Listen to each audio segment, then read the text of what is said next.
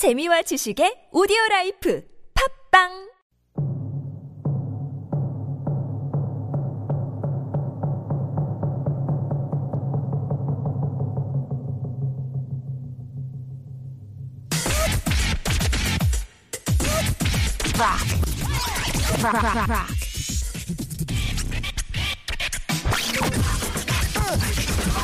Rock Scholar. Our rock scholar is here once again to bring us up to speed on everything rock, or ROK, in this Republic of Korea. He brings us a little bit of a deep drill into some of the stuff we know superficially, but he comes armed with lots of facts, figures, charts, and anecdotes to help us know it more deeply. You've heard his voice before on our Saturday edition of Koreascape, the Expat Intel segment, and you can find him online as the Korea Nerd. He chose that branding, not me. He's right here. Alex Sigrist. What's up, nerd? Hey. Yeah. That threw me way off. I'm like, what's up, nerd? I haven't heard that since high school. That was a trigger alert. I should have brought back some memories of the locker room, didn't it? I'm kidding.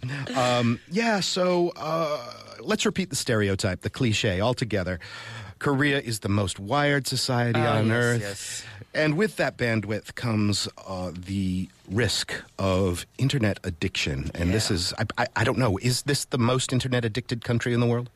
I'm going to say yes, but I mean, that's a really strong statement. Sure. I'd say it might be like 80% of Koreans own smartphones, which is it's really an insane number. Yeah. That means, because if you think about it, most countries have like anywhere between 10 to 25% poverty. So there are some people who are in poverty who are connected. Yeah.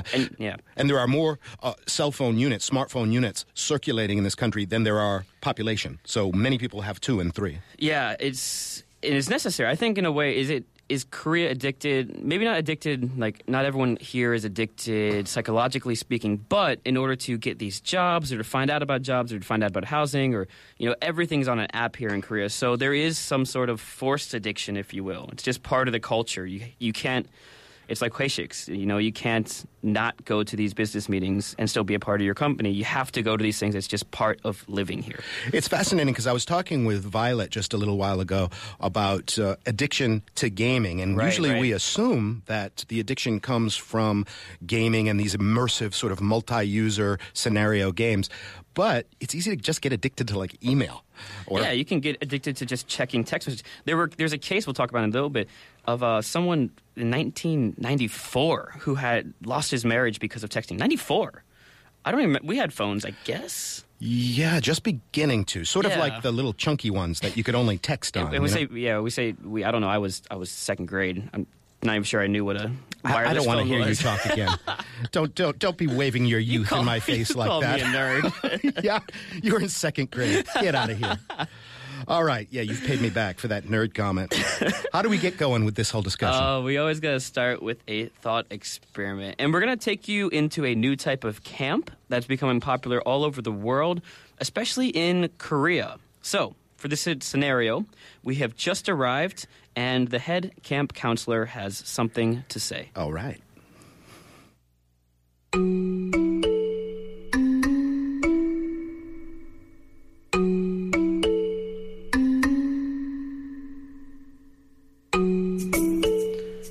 Welcome to the Camp of Korea. This is where you'll be staying with your new campmates.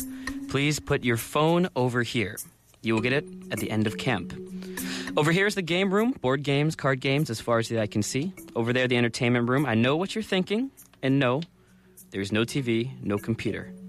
You can listen to music from CDs here with other campers, though no headphones. We don't want you escaping into your own world.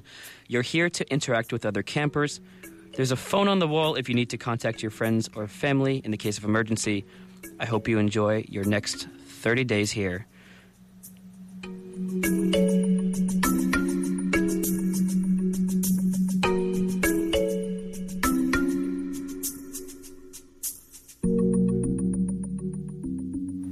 I think I see what you did there at Camp Korea. Yes. There's fun to be had. There it is. But not immersive escape from the world into your personal little digital setting. Fun. Right. Yeah, and this is something that is actually happening. What I did was I took a bunch of articles that talked about these camps and kind of put in their rules into one little conglomeration, if you will.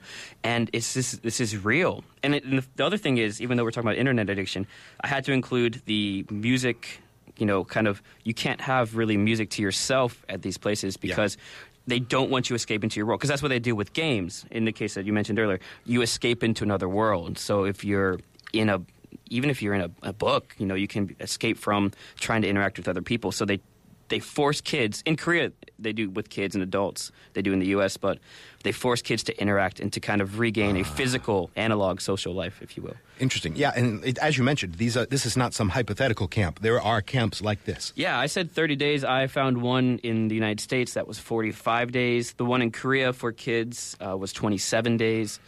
It's a full immersion. It's fascinating that you say there's no books where a kid can just go into his own private world.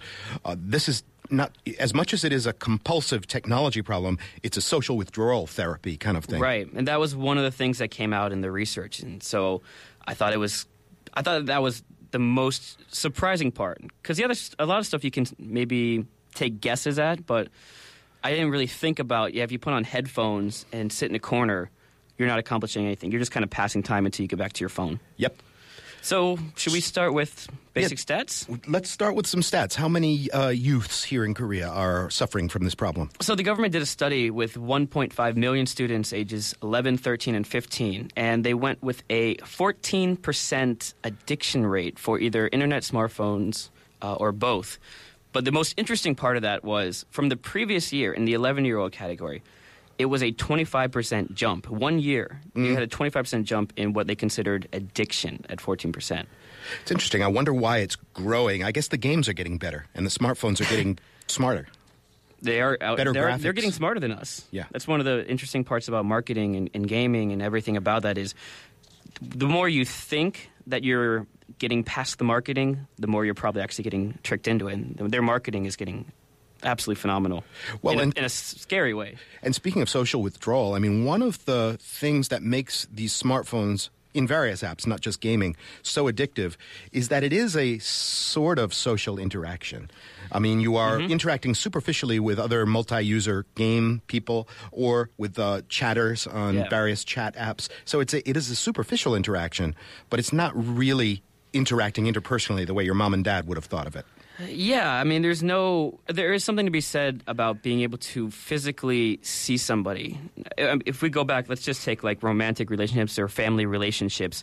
Just physically touching someone, hugging someone can trigger endorphins that just hearing their voice may not be able to. And so there's certain things that you do lose. I mean, there's a huge difference between social interaction online and in-person, face-to-face. Yep. And even what you can see when somebody likes your post on a social media site, you get this little sudden rush, right? That's actually a little bit of dopamine. It's actually a drug. Yeah. It's actually a drug. So, like, signs of these internet addiction, because we don't actually know what internet addiction is. They haven't been able to exactly pinpoint what it is. I can't take a blood test and say, sir, I'm afraid you're addicted to the internet. No, but it does offer that escape from reality in the same way that drugs and alcohol offer that escape. You get those same triggers, and I'll be honest, I probably, someone liked it. Cool. It feels really good. 20 people liked it. Ooh, my day is made, Yeah, but then next time, what if you get 14? Yeah. What did you do wrong? This is a really addictive cycle. Yeah. And there's actually something interesting, too. Just kind of a side comment. There's the posts that get the most likes on social media are actually the ones that are the most narcissistic. So it's actually encouraging bad behavior. Like a selfie about how great your day was or whatever is actually something. And they ask people, they say, we don't like liking that post, but you kind of feel obligated to. So those are the ones that end up getting the most likes, even though they're not the most respected ones. It's like a grudge like. Kind of. Yeah, I guess so. All right, I'll like this. But there was one thing I was looking at earlier that was also interesting is kind of why this is arising, if you will. And I hadn't thought about this one before either, but it makes sense, of course, is the rise of double-income families in Korea. And a lot of people are starting to suggest that that is one of the major reasons because 37% of children spend time alone after school. And the studies well, it pans out that way. It turns out that the kids who are from double-income families were more likely to show the signs of addiction. Now, one thing that was interesting, too, though, was I got to compare an earlier stat to an American stat.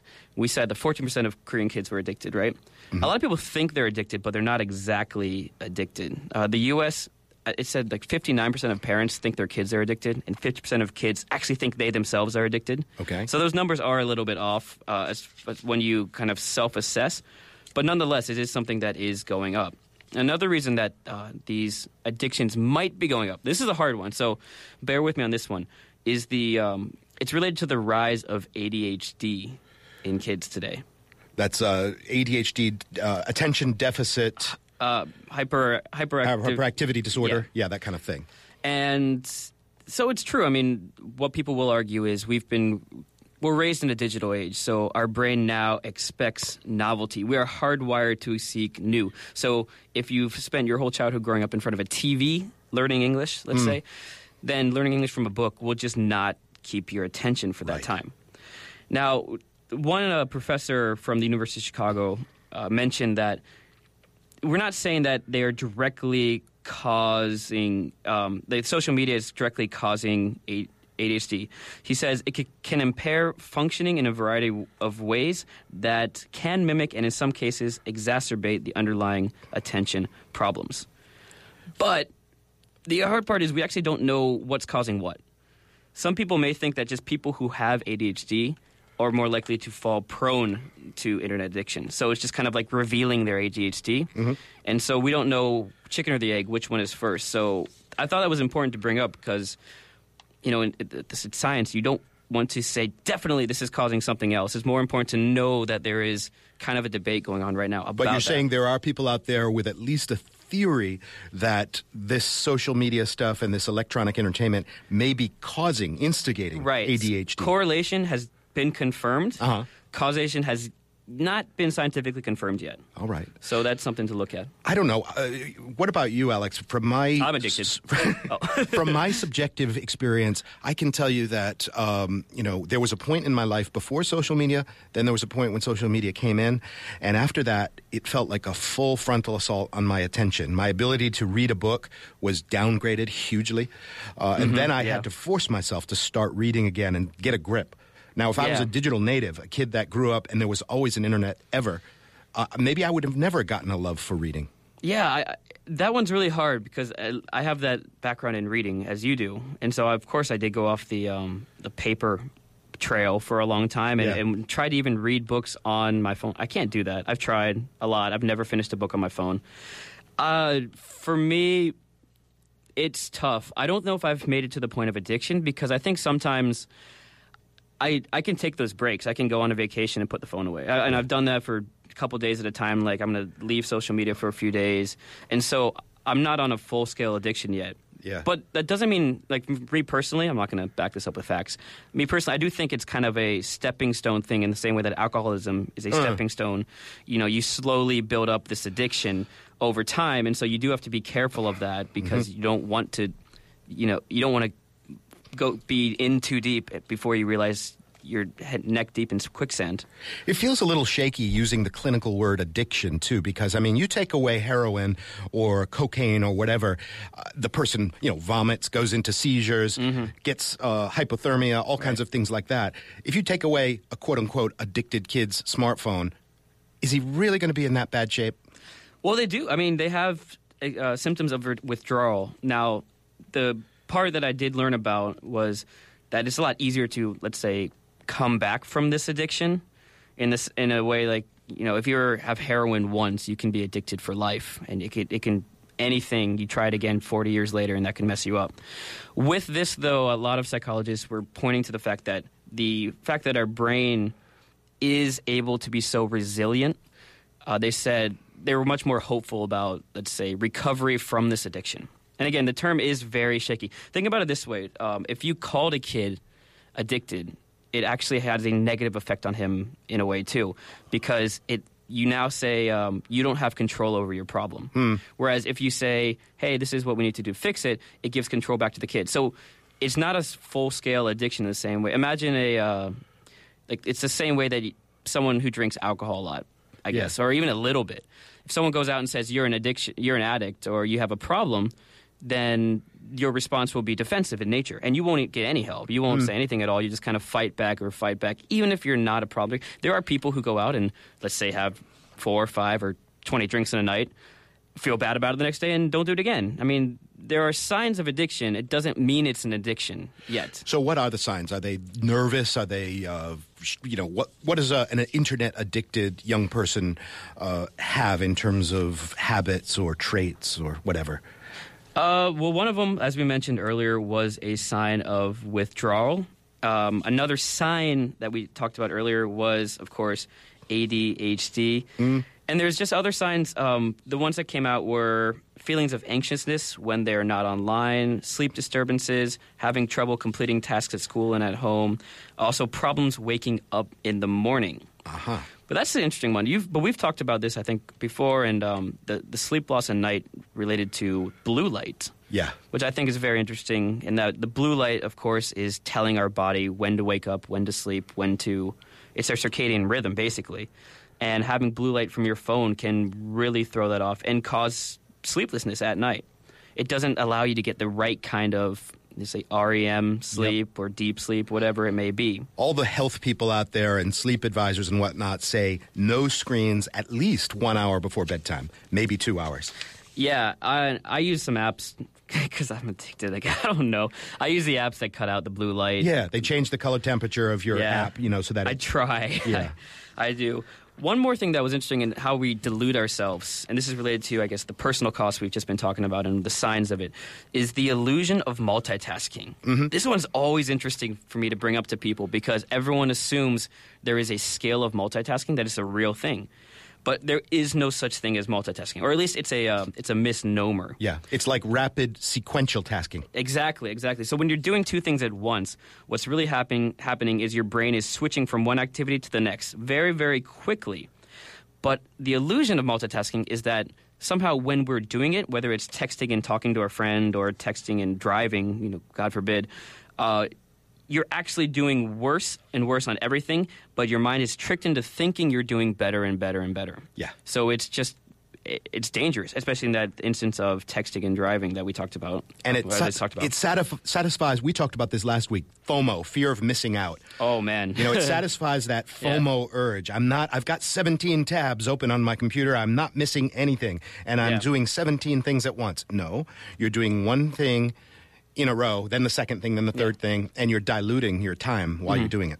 I don't think this needs to be said, and I think everyone understands this. The other signs you might have are job loss and relationship loss. Yeah. Like we said earlier, the guy who lost his marriage in 1994 was the first case I could find about losing someone to texting. It appears your significant other does not want your face in a smartphone all the time. Well, I think it was a dumb phone back then. But imagine losing to texting, not even a cool app, Yeah. So one of the questions we asked off the top is, what does this cost Korea? What, in nuts and bolts, what is Korea losing out because of this stuff? Productivity. Korea has one of the lowest productivities of, all of the developed nations out in the world. I can give a personal example. I used to teach business English at a company X, and they would go to the hueshik. They would have drinks that night, come over to work hungover, make it to lunch, and rest after, and then work from 2 to 4. So anything between morning and 2 o'clock or 4 o'clock to 6 o'clock or whenever they went home was spent surfing on these are the personal stories that they were telling me. They were just spent surfing on the web, shopping, looking around, doing nothing, trying to look busy. And there is a real amount of productivity that is lost. But I can't prove it. That was just an anecdotal evidence. Was it the hangover that caused a lack of productivity or the access to the internet? I think access is really what causes this social and personal costs to Koreans, Americans, whoever it may be. So productivity is one. The double-edged sword of the internet being that it helps you do stuff, but it also helps distract you at the same time. Yeah. It has effects on the youth, of course. And, in fact, that's what led the government to develop the Cinderella Law, which, do you know what that means? Can you guess? You have to leave one shoe out when you go out. Yeah, that helps you with what? I don't know. Well, I tried to save that. I have no idea what to do with that. Curfew. It sounds like a curfew. Yeah, denies access to under 16 gamers after midnight. That's, I guess, a good idea. So they can't be at least out in public playing in the PC bongs and things like that. I believe. I haven't tried it since I'm not under 16, but I believe you're not even allowed to access to sign on. Yeah, so that. Aha. And then there's the real ID stuff that they have to sign with their actual name. So, yeah, interesting. All right, we've got a little less than 1 minute left. Okay. In terms of actually treating this and going at it, what's the solution? Number one is don't call it an addiction, like we mentioned earlier. For parents, this was from a university professor in the States. He did mention, make sure you tell your child why you're doing something, because he was talking about if you don't tell them why you should not use your phone, then kids are more likely to rebel. But from the kids that he talked to, if they have a good reason, that can help. There are the rehab clinics in the U.S. I found one for $25,000. Yowie. They seem to work, but like other forms of rehab, there might be a chance of relapse. Yeah. So you have to be constantly aware. And awareness and meditation was the one that was most likely to give you guys some help. There you go. Some worst-case scenarios there. Just put the phone down once in a while. Alex Sigrist, the Korea nerd, the rock scholar, thank you very much. Always a pleasure. And that'll bring today's edition of Koreascape to a close. We are produced by Christina Saul with associate production from Jamie Lee and writing by GP1. I'm Kurt Asian. Remember to follow us on Facebook or Twitter. Koreascape is the handle. And we're back tomorrow at 9 a.m. same time with Did You Know and our expat segment, Why Here? See you then.